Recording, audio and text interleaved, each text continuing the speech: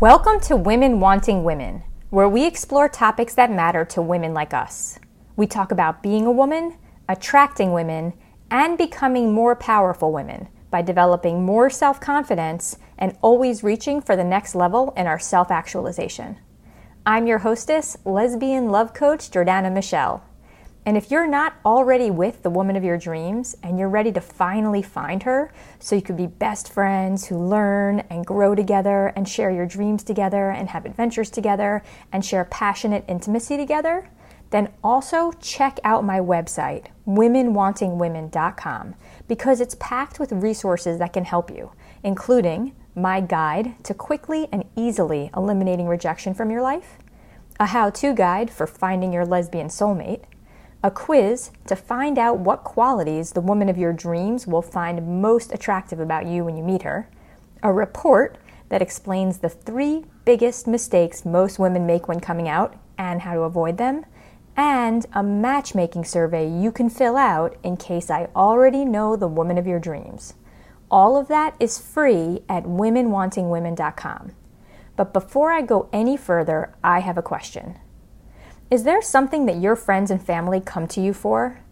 What do you know? What are you good at that the people in your life turn to you for help on?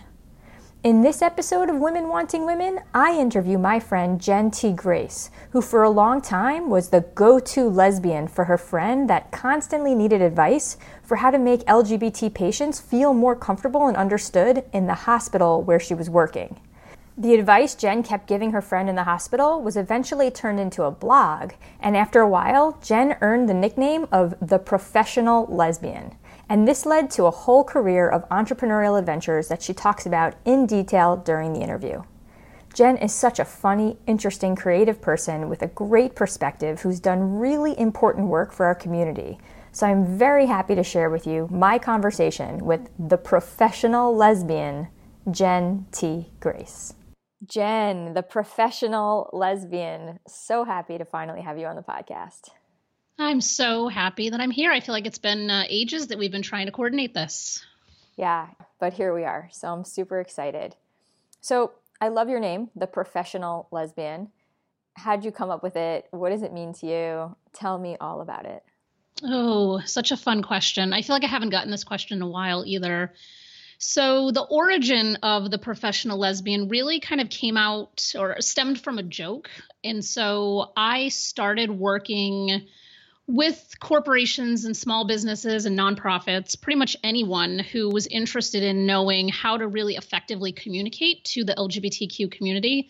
And I started that back in 2006. So we're talking over a decade ago at this point. And I would jokingly say to people that I was a professional lesbian. Like that's what I did for a living because I was educating people around the LGBTQ community. And I found that a lot of people they really kind of clung to it because it's a little bit funny, a little tongue in cheek, but at the same time, it makes you think like, what exactly does that mean? And so when I realized that it was just kind of like this thing that stuck, I just kind of doubled down on it. I'm like, you know what? I am just actually going to brand myself as the Professional Lesbian because I think in a lot of ways when we're having conversations with people where there is some level of uneasiness or people don't understand maybe what you're talking about, if we can break the ice with humor, you can get a lot faster in terms of educating someone. So that's my way of breaking the ice with folks who, maybe they're not fully comfortable with what they don't know yet. And so you have somebody that brands themselves almost so ridiculously, you can't not at least get a little laugh out of it and then want to learn a little. It's so funny. I really can see why that would work because it's so over the top that then it takes the pressure off and makes it fun. I think that's it. And allows everyone to enjoy themselves together. And now that we're all having fun, let's have a good conversation. Mm-hmm. And then the conversation would be about how to communicate to the LGBT community. Was this for those businesses trying to brand, or are they communicating to LGBT employees? What were they trying to communicate, and why, and in what situations were you helping them?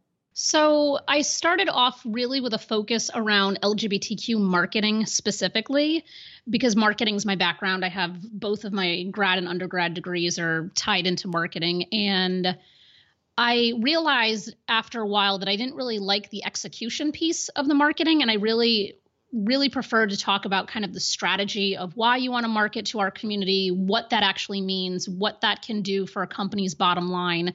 And over the course of a number of years, it kind of morphed into really getting down to the meat and potatoes of the fact that it's communications that are really the biggest downfall that companies have when they're marketing to the community. So it's kind of, I've always had two focuses. One focus being on helping corporations, mostly Fortune companies that are in financial services or banking or insurance or things like that.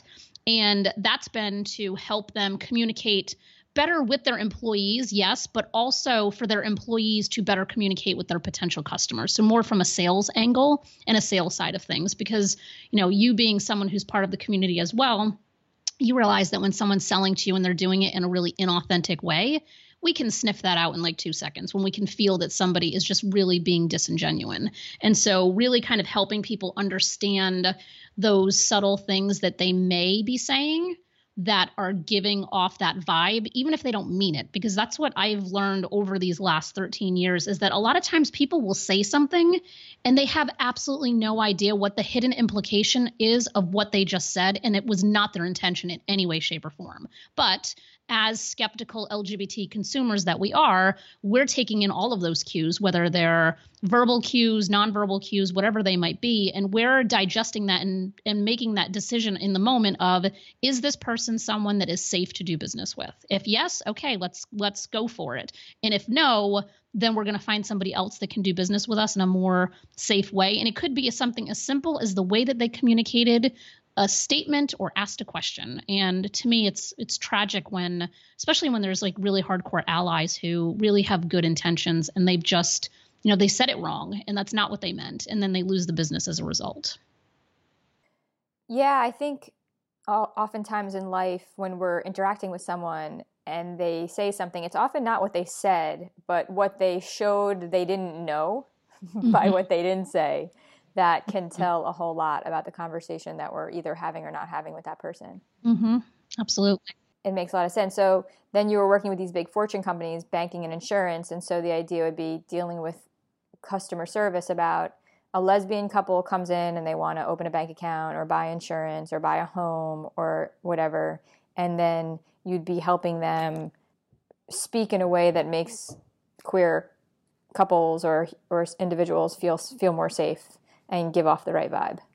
Yeah, and it's honestly something as simple as saying partner instead of assuming husband or wife. That is such a small example, but such a significant example.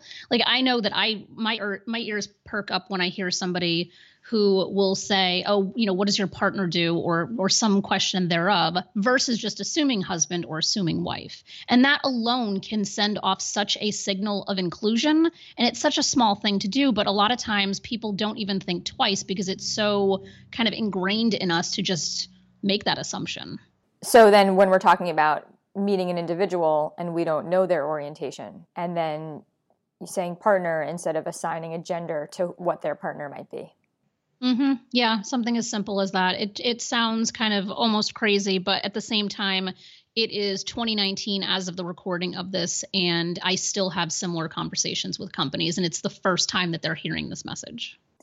And, and it doesn't even necessarily anymore have to do with sexual preference so much as a younger generation growing up not necessarily buying into gender conformity in the way that they used to. So the distinction between husband, wife versus partner becomes more and more important when we're dealing with humans who it might be someone with male genitalia married to someone with female genitalia, but if neither of them see themselves as part of any given gender, then calling them husband, wife is just as unwoke. So is this all about being woke? Is this all about political correctness? What is this? Is that really what it comes down to? That's a good question. I don't know that I would call it woke. That's not the bucket I would put it in. And I also don't really think it's political correctness. I think it's just a base fundamental understanding that gender identity, sexual orientation, sexual preference, all of those things are fluid, and that we shouldn't be confining people into boxes. And we should be thinking about that as we're approaching any given community that we're doing business with. So I don't know that I would really Like, yes, there's certainly a political correctness piece to it, of course, but that's not really the angle, because the people that I'm working with are people who want this information. They're not being forced the information upon them, which I feel like is different. Right. They want the information because they're saying, I would like to communicate better. Yeah. Yeah. Please tell me how to say this so that it comes out right, because I want to be more sensitive. Mm-hmm. Yeah. And it's the people who have, LGBTQ friends, family, coworkers they've known for decades, any number of kind of configurations that you would think would be more kind of clued into how to communicate properly. But at the end of the day, if no one taught them, how would they know that? No, absolutely. It's so ironic to me, just being your friend and the kinds of conversations that we have, that you're the person teaching people this, because I just know that you're not someone who really would ever get offended by a mislabeling. There are people who say, I don't buy into labels, and then therefore labels make them upset. Mm-hmm. And I think you're the opposite. I think that notion of being upset about it, I don't think that I've ever known you to be that way. And I think that's why I'm the perfect person to do this. Because I have said on every stage I have spoke on in the last 13 years, hit me with anything. Like, I dare you to insult me. I dare you to really do something that is going to actually take me by surprise. And I've yet to be taken by surprise. So I think that that's kind of the perfect scenario, because if I go into a conversation with somebody and I'm like, please try to offend me. Like, I'm telling you, there's nothing that you're going to say or do that will offend me. I will tell you what you did wrong, and I will coach you through how to do it differently in the future. But when someone has that safety of like, oh, wow, I could really say anything to her, and she's not going to judge me for my lack of unknowing or lack of awareness, that is such a freedom for people who are so scared to say the wrong thing to somebody. I completely understand. And I think that I fill a similar role to people in my life, especially the straight people in my life. I know that other people are sensitive, therefore I try and be sensitive to other people when they might be sensitive, but I personally don't feel sensitive about those things. So I'm someone that my straight friends can ask me anything, and I'm happy to share. And in fact, I think it's a great role to play where I could be the person who helps them understand better. Because for example, if you showed up on stage and was upset at people not understanding and teaching from that place, they probably wouldn't learn it as well, or it would be harder for them to receive, or they'd be more afraid. There'd be more fear and defensiveness probably on their part. Yeah, and then they're not going to do anything. Right. So when it's coming from you, the exact opposite of someone who I would think of as expecting others to be politically correct or woke about anything. It's interesting that you're the deliverer of that message, but you're so right. You'd be the perfect person. And that's why the professional lesbian moniker works, because it also shows there's still that playfulness and the humor to it that also is used to kind of desensitize the whole situation at large. And what's interesting is that I still play this role for straight friends, family members, you name it, in my life, personally as well as professionally, of course. But the whole reason I started my blog back in 2012 was because of one of my best friends, who's a nurse practitioner, who I have been best friends with since we were in high school. And she would ask me or just text me at the most random days or times, oh, how do I do this? Or how would I talk to this patient? Or how do I communicate with a trans patient? Or what can I say or do that would make it known that I'm inclusive regardless of how people are showing up? And so she would just keep asking me these questions, and I would keep responding to them. And it would take thought and real legwork on my end to construct a very proper response that would be beneficial for her as a healthcare provider, but more beneficial to the patients that she's seeing. And so that started in 2012. And then I'm like, you know what? I love you. Please keep asking me inappropriate questions. Do it all day long. I love this. But I'm going to take our correspondence and I'm going to start blogging about it so other people can learn from this. And that's how my blog started. So my very first articles on my blog, which there are almost 500 in total at this point, the very few are really healthcare focused, specifically because of her. So I think that we all, for those listening, I think we all have a role to play in the education of others. So if you are that token lesbian or token queer person or token any part of the LGBTQ spectrum, it's almost our responsibility in a way to help educate those around us and not get mad at them when they ask you a question that seems so ridiculous you don't know how they wouldn't know the answer to. Just understand that they're coming from a different vantage point and there's no reason they should know. And it's our job to kind of be the ones that educate them, because if we're mean and nasty to them, it's going to freeze them in their tracks from wanting to do any further good because they're going to be so afraid of doing or saying the wrong thing. There's no reason they should know. Yeah. And so many of us understand that experience because we all came out. And that's what's so interesting about coming out, where we show up in this world in a totally new culture, having to relate in a totally different way. I'll just speak for myself because I didn't grow up knowing anyone who was queer at all. And I had to learn things, and my family had to learn things. My friends around me had to learn things.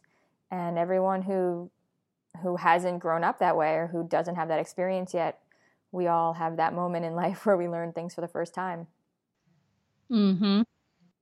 But what's hard is when those issues are laced with so much pain and sensitivity on the other person's side, because these are things that a lot of people in our community feel judged for, or have lost families, or they've been kicked out of their families for it, or they don't feel safe in their bodies or in their work or in their homes, and a lot of women who listen to this who live in countries where you can't be openly gay, they don't even feel safe in their countries.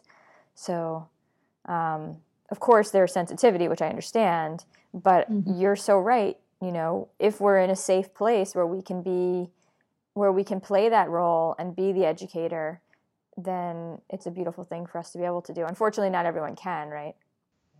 No. And I think that comes slightly from a place of privilege if you can be an educator. But I also think I think of the most recent celebrity situation with Mario Lopez making a comment about trans kids that was an uneducated comment. And I didn't follow it super closely. However, what I can say as it relates to that is that I think that, and this might be a contrarian point of view, but I think him coming out and saying something that was absolutely ignorant and coming from an uneducated place. He's a celebrity. He has a platform. People listen to him and take his word as gospel, right? But at the same time, our community condemned him within minutes of him making that statement.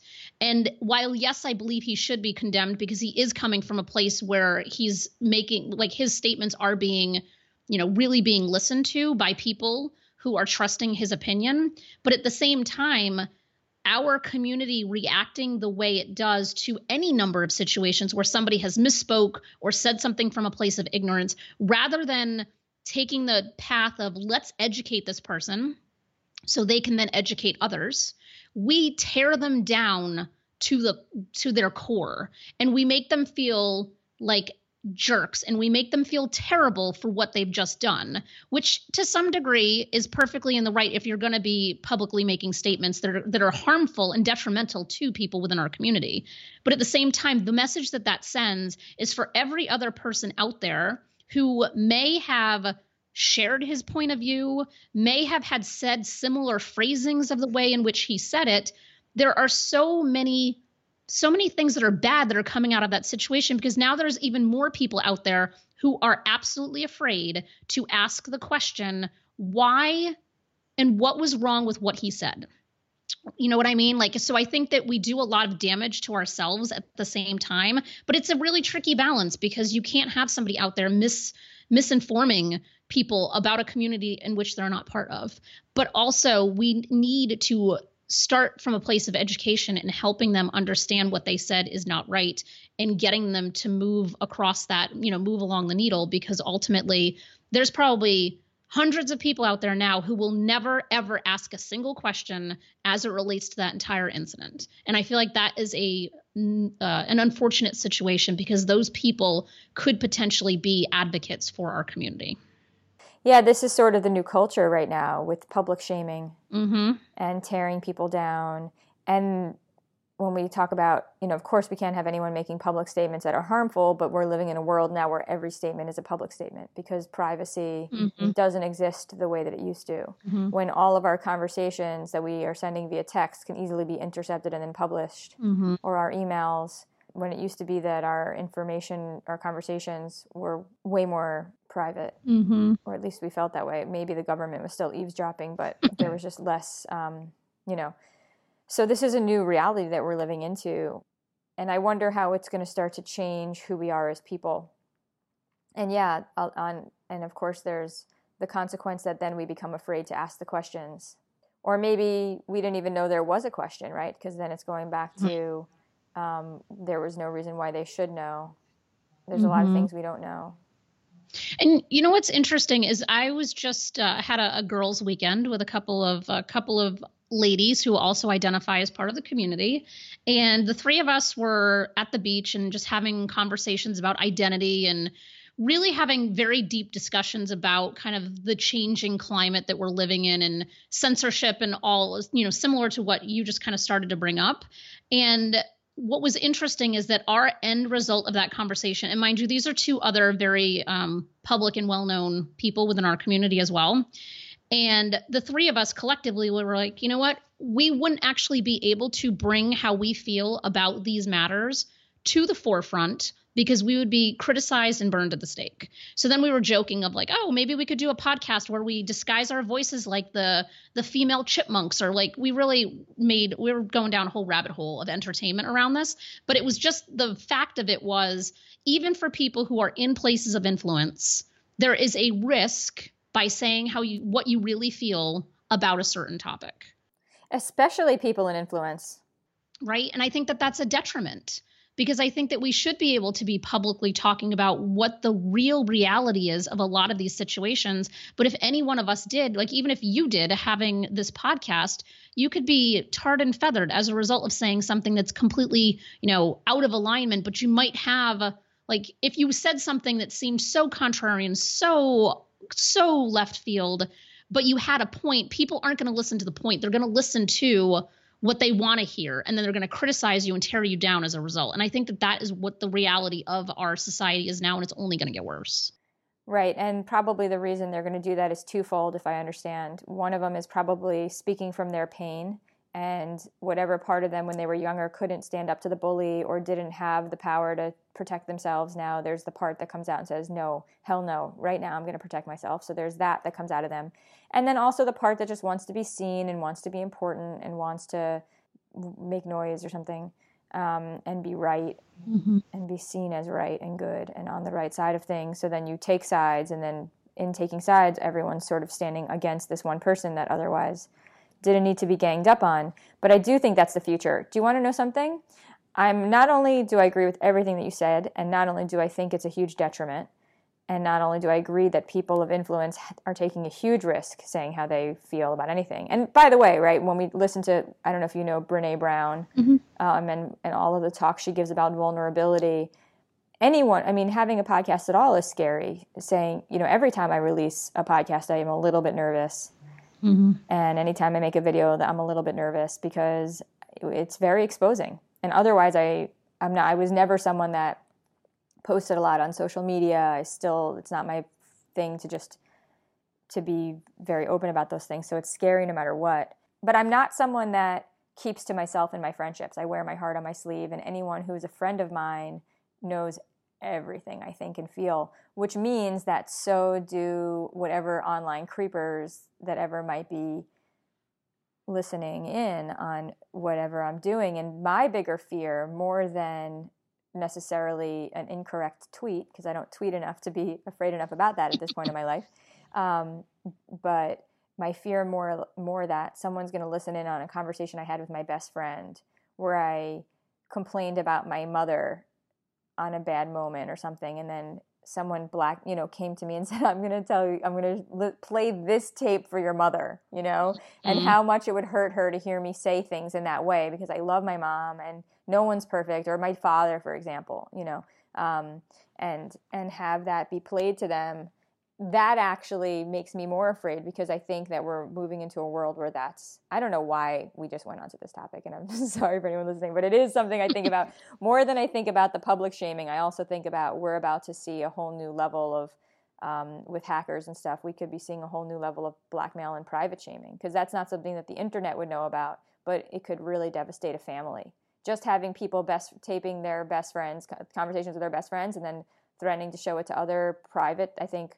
And so the question of what it means to be human, and what it is to have relationships, and to really understand that sometimes we speak from pain, sometimes we just need to express ourselves, and just because we say something that, and because up until now we've lived in a world where those parts of ourselves were never shown, except for to our best friends, but the people we loved didn't get to see them. I'm sure my mother equally has said things to my father about me that she wouldn't want me to hear necessarily, because it's not ultimately her overall truth. It would just sound really bad if I heard it in that moment. And my hope for all people is that we understand that even if one day we get played a very, very, very ugly tape, that we know how to process it in a different way, that we have a new understanding of humanity, and the fact that stuff comes out of us, or at least to me, not everyone. My ex, for example, didn't always express herself and didn't communicate that way. I'm more of a communicator, so I have best friends that I'll just say everything to. And I don't know if everyone's like that, but so there's that too.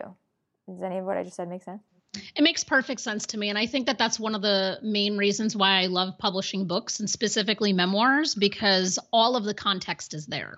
Versus what we're talking about and what you're saying is those micro moments where something that someone said was taken out of context. I think that's what is the thing that is damaging reputations and causing rifts and strife across the board with a lot of people, versus when you have the opportunity to tell your story in its entirety, then you don't have to worry as much. You still have to worry about, of course, how someone might have interpreted what you said or did, but at least you have the entire story there to work with. Totally. And the story that day could be something to the effect of, and I left the building and all I could think about was everything I hated about her, because I was having this horrible moment and I was feeling so ashamed and I was saying these horrible things. But then when I turned the corner and I saw that puppy dog, I realized blah, blah, blah. And then all of a sudden you can put context in what was just being expressed, which isn't bad when there is context, but can be so harmful when there's no context. Mm-hmm. Yeah, because people don't know that turn the corner moment. They only know what you're saying that's bad, and how they're perceiving that as bad and wrong. And they don't know that there was the shame that sparked it, or that it was coming from a place of hurt that wasn't real, and that it was causing all kinds of defense mechanisms that colored the words that were coming out. I think we're about to go through a period of history where we're going to see some really upsetting things within, and they're going to be more private shaming than what the public shaming that we've seen. And I hope we'll all be able to ride that wave with families intact. Yeah, I totally agree. Yeah, that should be interesting. Yeah. But you got into publishing. Let's talk more about that, because now The Professional Lesbian isn't your main work anymore. You have moved on to publishing, right? Yeah, I started publishing in late 2015 officially, and it stemmed from the fact that I've written 4 books specifically on LGBTQ marketing and communications. I have another book that I wrote that's mental health related, and then everybody I know was like, "Oh, how did you do it?" And they were asking a gazillion questions related to how to actually get a book published, and I decided that I would teach people in groups, and then people went through the groups and they decided that they just wanted me to do it for them. And here I am 4 years later with a publishing company that I did not set out to start, but it's definitely the direction that I think I was meant to be in from a just kind of an alignment standpoint. Well, it sounds to me like everything you've done has been aligned, because even The Professional Lesbian started with your friend just legitimately asking you questions and you just giving answers because that's what you were doing anyway, and then seeing that there was so much value in the conversations that you were having, and that other people would find value there. So you publish that. So you let that be seen by the world. And then next, you have this experience that you went through and then all this advice you were giving. And then it turned out actually they didn't really want to know how you did it. They just wanted you to do it for you. But still the process of you just showing up and saying, okay, if my truth and my knowledge is valuable to others, I'll, offer it, which is so great. Yeah, I love it. It's the opposite of having an idea and trying to sell it to someone. You really found that other people, you're just giving the world what they were already asking of you. And you know what's interesting, and this is especially if you have listeners who are entrepreneurial or business owners, I had heard the advice, I can't tell you how many times, because I've been in business for myself for like 15 years at this point. And I had heard so many times, build it, sell it first, then create it, or sell it first and then build it. And I thought, who the hell gives out nonsense advice like that? And I was so reluctant to that whole idea of selling something before you've actually created it. And what happened is that in my professional lesbian consulting world, I created an online program that was very specific to very much around the marketing piece of it, like the strategies for marketing, how to set up, proper campaigns, terminology, you name it. And I don't even know what year this was, probably 2013-ish, maybe. Could have been 2012. I don't even know, but it was a while ago, my point. And it did not sell. I sold like a couple, and I put so much time and effort into creating that program. And I was so bummed and pissy that it didn't sell when I finally did it. And then fast forward to 2015, when I started the percolation of this idea of like, all right, like how can I teach people in a group how to publish a book? And what I did then is that I sold it to 7 people and then I built it as I went. And that has transformed everything of what I did. So it seems really counter to say, sell something and then create it. But the reality is that when I first heard that, I thought that was the biggest BS type of statement someone could ever say to me. But the reality is that it works. But I think the only reason and the only way it can work is that if you're honest with the people that you're working with of like, listen, I just sold you this thing. I know that you need it and I don't know how I'm going to execute it yet, but I promise you're going to get what you need. And if you don't, I will give you your money back. So that way they know that they're kind of like on this experimental ride with you. So that is my entrepreneurial advice, that I wish I had more context to that statement 10 years ago, because it would have certainly saved a lot of time and headaches. Yeah, I understand both sides as well. When I started my own law firm, I certainly didn't know how to do everything that I was taking clients to do, but I sold it first. I got the client, and then as cases unfolded, it turned out there were things I needed to learn or needed how to, new skills I needed to get. And then, of course, I'd go to other attorneys and find mentors who could teach me those things. But instead of me taking courses and how to do all these things before the need came up, first I was hired and then I went out and tried to figure it out. Mm-hmm. On the other hand, I also have had the experience of creating passion projects that I created and then a few different ones that people didn't end up wanting. So I also understand the frustration of building something that then didn't get sold. But that also has its own beautiful lessons inside of it. And, it's never wrong to create something from the heart that we want to create. Although it's way more lucrative to do it the other way when people actually want it and they tell you they want it and then you build it for them because of the fact that they want it. And I think that you can have all of that. You can have it be lucrative, creative, from the heart, and valuable to the people, as long as, going back to Brene Brown, as long as you're, showing up with like your vulnerability to the table. Because I think that by saying to somebody, like, I would be much more inclined to buy from somebody if they're like, if I know that they have the expertise that I need, even if they don't have it figured out yet of how they're going to teach it, I would sign up for that in a minute, versus someone else who doesn't have the expertise, but they know how to research and put together something that might be what you need. You know what I mean? Like, there's definitely two kind of trains of thought about how to go about that. So yeah, it's definitely an interesting lesson. And if I can avoid some folks the headache and hassle, just, get a few people, whatever you're trying to test out, get a few people and test it out. It doesn't have to be a big elaborate thing. Just test it first and then double down on it once you have some type of formula that works. Yeah. So what have you learned as a publisher? Is there anything from your life of a publisher or in publishing that would be worth sharing for anyone who has ideas they want to write about or stories inside of them? A lot of people, we all dream of writing books. Or not, I don't know if we all dream of writing books, but many people dream of writing books. Yeah, I find actually really interesting, and someone brought this to my attention. I don't know when. It wasn't too long ago, but I can't even. I'm working on my own memoir right now, and I have someone who's helping me with the writing of it. I've obviously, I've written 5 of my own books, so I know how to write, and not from an arrogance place, but I feel like I'm a fairly good writer. But when it comes to memoir, it's so hard to get your story out there without it triggering a whole number of things. So you're trying to like write and write well, but you're also dealing with the baggage that comes with the fact that you're sharing stories that are triggering. Triggering to you or triggering to other people? What kind of triggers are we talking about? Could be both. Could be both. In this case, I'm talking about triggering to the author themselves. Because if you're trying to write, like you really have to be writing about what you're writing from a place of healing. You don't have to be fully healed, but you have to be in a place where you are actively trying to heal yourself in order for your writing to come out the way you want it to and for it to transcend to the audience. Because I think you can tell, like if you pick up a memoir or even nonfiction books that have a lot of stories in them, you can tell when someone's writing from a place of wound. Like you can really feel it. To try and prove that they're right and the other person's wrong.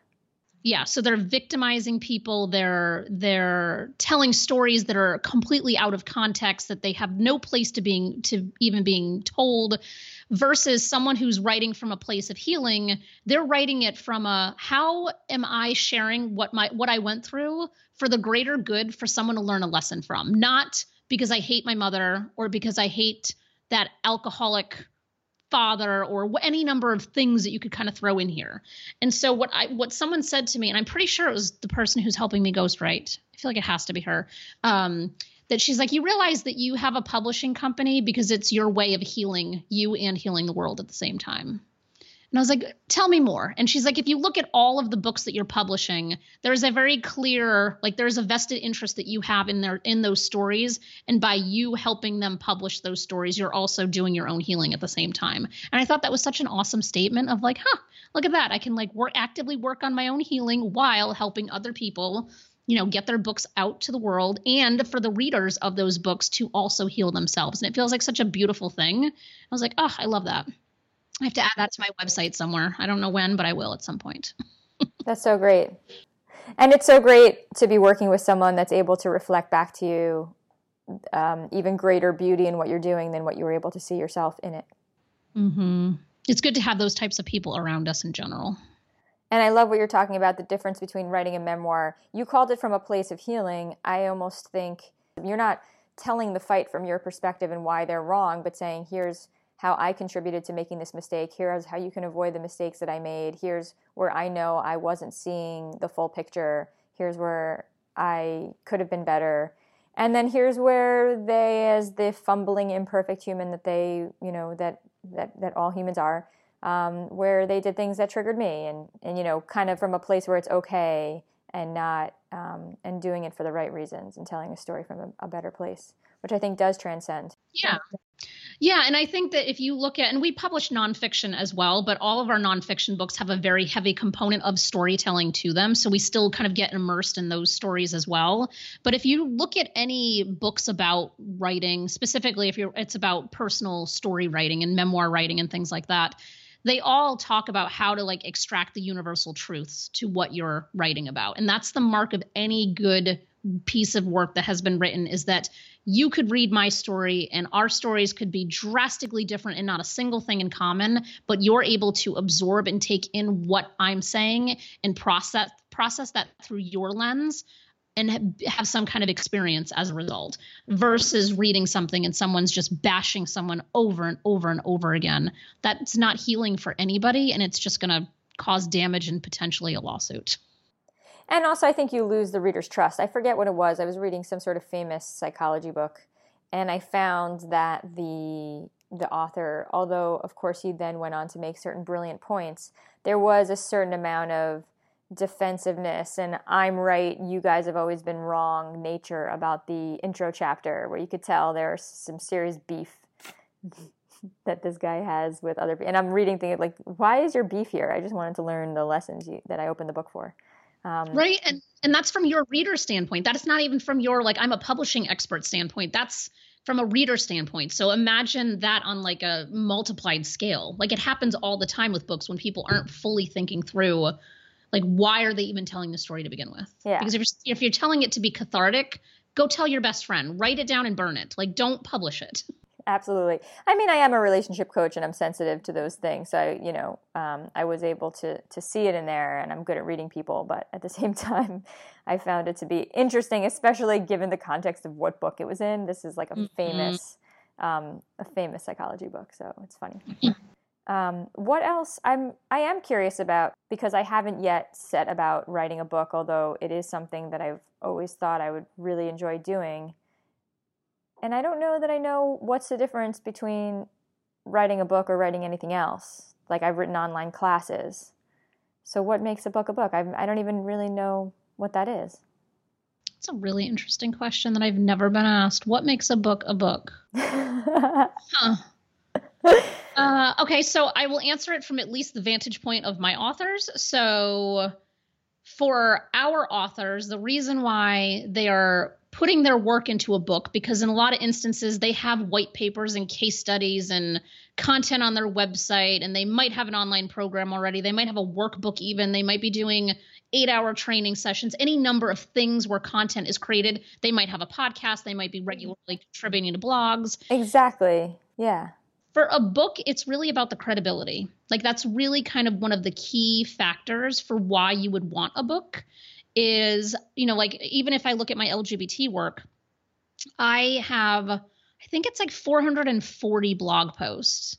And then I have 110 podcast episodes for, I think it's called Personal Branding for the LGBTQ Entrepreneur. It's still in iTunes. I haven't recorded a new one in 5 years probably, but they're all there. And for the most part, it's very kind of evergreen content. But that doesn't matter when you're standing side by side with someone else who has a book, even if it's all of the same material.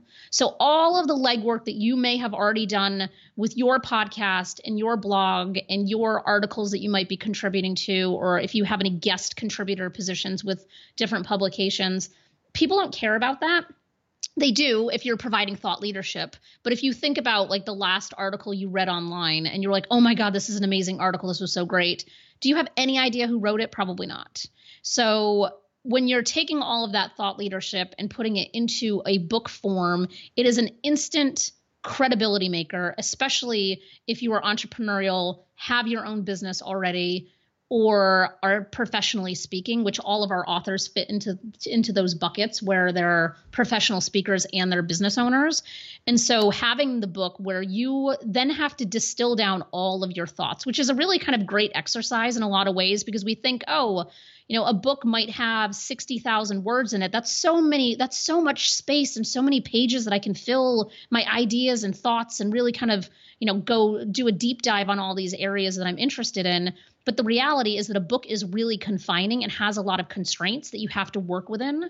And that's what really, I think, can make you better at your craft from a business standpoint, or better at your craft from a professional standpoint, because you've really had to think through, how am I going to fully articulate what I want to say, how I want to say it, how I'm going to impact people as a result of saying it the way that I said it. And that is a really powerful thing that can happen, because then once you have the book, you now have a whole new framework that can then turn into different trainings, different online programs, a different podcast direction, because you really had to think through, what am I saying and why am I saying it? Who cares and why are they going to buy this book? Like, it's a very different kind of lens that you bring to the table when you have to really think through how you're going to confine it into the four corners of a book. And what are the confines and constraints that you'd have in a book that would be different from an online course where you get to tell stories and when you get to teach lessons?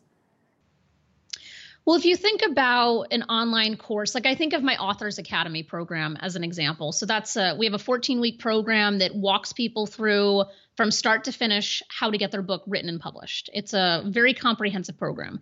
It's 14 weeks. So there's actually probably 20 something lessons at this point.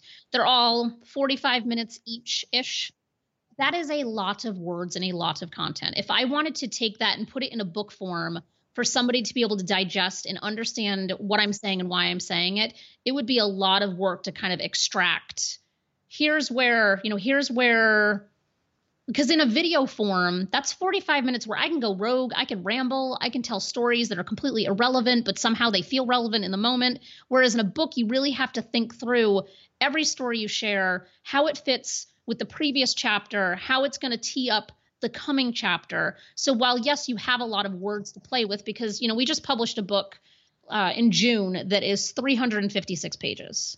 And we published another one, actually just a couple weeks ago, that is like 400 pages. It's almost like an LSAT prep guide. It's like a big monster book like that. It's meant more like a workbook. But regardless, most people don't want to read books that size. In these cases, the authors, the end users for the authors or end readers for these authors make sense to have a book that size. But most people don't want to read a big book. Like, I am turned off at this point by large books. And I also have very limited bandwidth to actually read at this point, since I'm, reading for a living most of the time. So, if I think about that, you have like 150 pages to express all of your thoughts. And you have to make sure that it's linear, that there is a beginning, a middle, and an end, and you are teaching them some kind of lesson. And if you are not doing that, the reader is going to be very unhappy. Versus an online program or any other medium where you can communicate, it doesn't have to be that rigid and specific. Does that make sense? It does. My classes do tend to be quite thought out and planned, but I do understand exactly what you're saying. If I was just having a series of webinars, for example, where I could just talk and tell stories about the thing, it would be different than when I create a specific thing. But all right, now I'm motivated maybe to turn what I already have into a book. All right. Because it sounds like what you're saying already, I've done that trouble. So that's great. Yeah, that's good for you, because that's not always the case. So you're already ahead of the game and you didn't even know it. Aw. Yay, you're winning today. Oh, I win today. That's so nice. So another interesting thing about you is, now that we've all earned the right to, as queer women, get married, that also unfortunately comes with divorce. And now that more women are raising kids together, there's also things like custody battles, which is something you've recently had to now go through. Yeah. Any thoughts or stories for women, that would be valuable to share? I don't even know. From a place of healing, not from a place of triggering, as memoir styles. Yeah. I don't know. My now ex and I were together for 10 years, married for 8 of them, and we have a son. And it's been just an interesting experience of going from being in a familial situation where you have a partner in crime, for better or worse, and are co-parenting and raising a child together under one roof, to being in a situation where you are now single, loving life half the time, and then you are single, still loving life, yes, but you're also a mom the other half of the time, and trying to navigate that balance of like only seeing your child half of the time, and then when you do have your child, having no support or no one to, be co-parenting in that moment under your roof together. So it's a really interesting situation that obviously many divorcees go through, straight or LGBTQ. But it's definitely it's been a fun learning experience to figure out, how do I have all this freedom now that I previously didn't have, because I have half of my time I don't have my son with me. And that feels really weird and foreign at the same time. It's like freeing, like, oh my God, I can do so many things. And then also like, wow, it feels really empty and weird without him in the house. So that is my current status. And it's a work in progress, not triggering at all, but a work in progress. Really interesting perspective. Mm-hmm. What has been valuable that you've learned that you could share? Any resources or tips or mental frames that have been useful? My active thing that I'm working on is not consciously filling my time. Just because I have more time does not mean that I should be shoving in all kinds of things into that time. I think there's something very very freeing about being alone. Because I think there's a lot of people who struggle with being alone, and there's people who don't care if they ever are with another human again in their lives. I feel like I'm somewhere in the middle of that where, it's like really nice to just be me and not have to because I feel like I have a conflict with this, because some days I'm like, oh, I should join like a running club, or I should do something really out of my comfort zone and join like an art class, or just enter any number of things here that have crossed my mind. And then I'm like, no, because I don't want the commitment of having to be somewhere at a certain day, at a certain time and on a certain day outside of business related stuff, because that's excluded.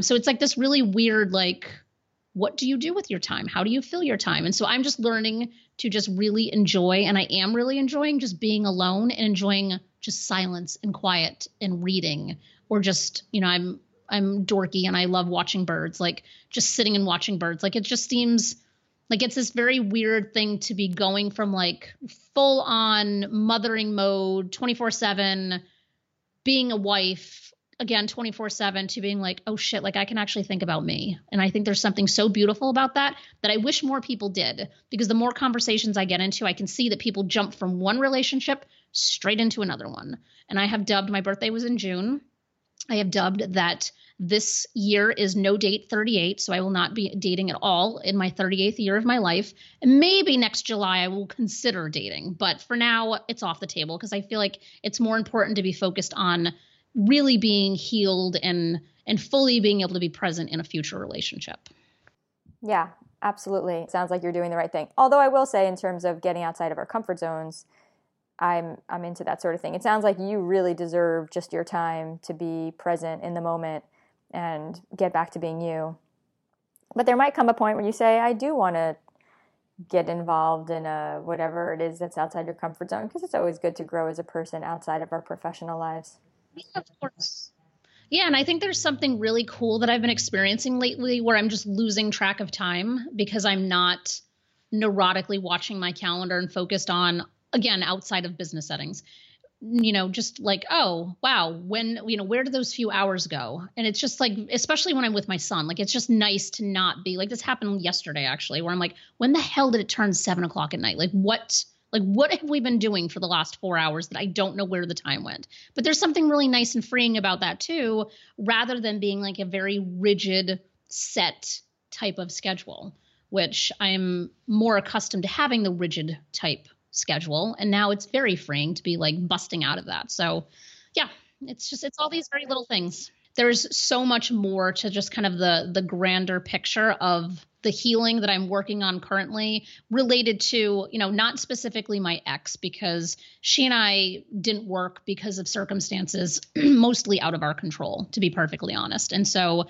there's just so much baggage and bullshit that goes with that. But I also think by sharing that story when it does come out, which should be sometime in 2020, fingers crossed, I think it could be really freeing for other people to see that, because I think self-care, it seems like such a buzzword, but self-care can look like so many different things, which could easily be like, my self-care for today is I'm not getting out of bed until 10 o'clock. Like, that seems so crazy for some people, but at the same time, that could be self-care for somebody else. So 100%. If you need to rest, then you rest. That's the definition of self-care, where I come from. Yep. But I think people have like boxes that they try to put self-care within, where it's like, just do things that make you feel good. And who cares what other people have to say about them, is my definition of it. Right. Someone who's totally type A might judge you for sleeping until 10, but you're not taking care of that person. You're taking care of yourself. That's why we call it self-care, not Correct. type A Correct. to-do list person care.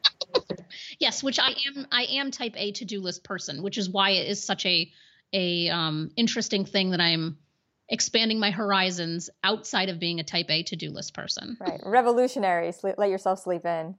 Get crazy. I know, right? So Jen, where can listeners go to learn more about what you're up to? Sure. So there are a couple of places. They can go to my personal website, which is jentgrace.com, and that's Jen with 2 N's. Or if they are interested in learning about authorship or thought leadership or anything like that, they can go to publishyourpurposepress.com, which I recognize as a tongue twister, but publishyourpurposepress.com. All right. I'll have links to all of that below. Awesome. Great. Thank you. I appreciate it. Thank you so much for making the time. Yeah, I'm so happy we did this finally. This was awesome. Yeah, you're awesome, Jen. Always love talking to you. Thank you so much. You're welcome. And now I would love to hear from you. Jen and I talked about a whole lot of things in this interview, but I'm curious, what of the many things we talked about was the most impactful for you? Head on over to the blog at womenwantingwomen.com and let us know. And if you're not already with the woman of your dreams and you're ready to finally find her so you could be best friends who learn and grow together and share dreams together and have adventures together and have passionate intimacy together, then there are free resources for you on womenwantingwomen.com that can help, including a guide to quickly and easily eliminating rejection from your life, a quiz to find out what qualities the woman of your dreams will find most attractive about you when you meet her, a quick guide to the 3 biggest mistakes most women make when coming out, a guidebook for finding your lesbian soulmate, and a free matchmaking survey you could fill out in case I already know the woman of your dreams. All of this is free on my website at womenwantingwomen.com. And when you claim your free access to any of these things, you automatically become a Jordana Michelle Insider, which will give you instant access to an email training series I created to help you get on your game to finding your soulmate faster and easier, and to help you grow the deepest possible love together once you finally do meet. Plus, you'll get exclusive content and special giveaways and some personal updates from me that I just don't share anywhere else. So go to womenwantingwomen.com and check it out for yourself and share it with any other LGBT women that you think can benefit from what I'm offering there. Until next time, don't forget that hot lesbians are everywhere, that love is real, and that the woman of your dreams is on her way into your life in perfect timing. Thank you so much for listening, and I'll catch you next time on Women Wanting Women.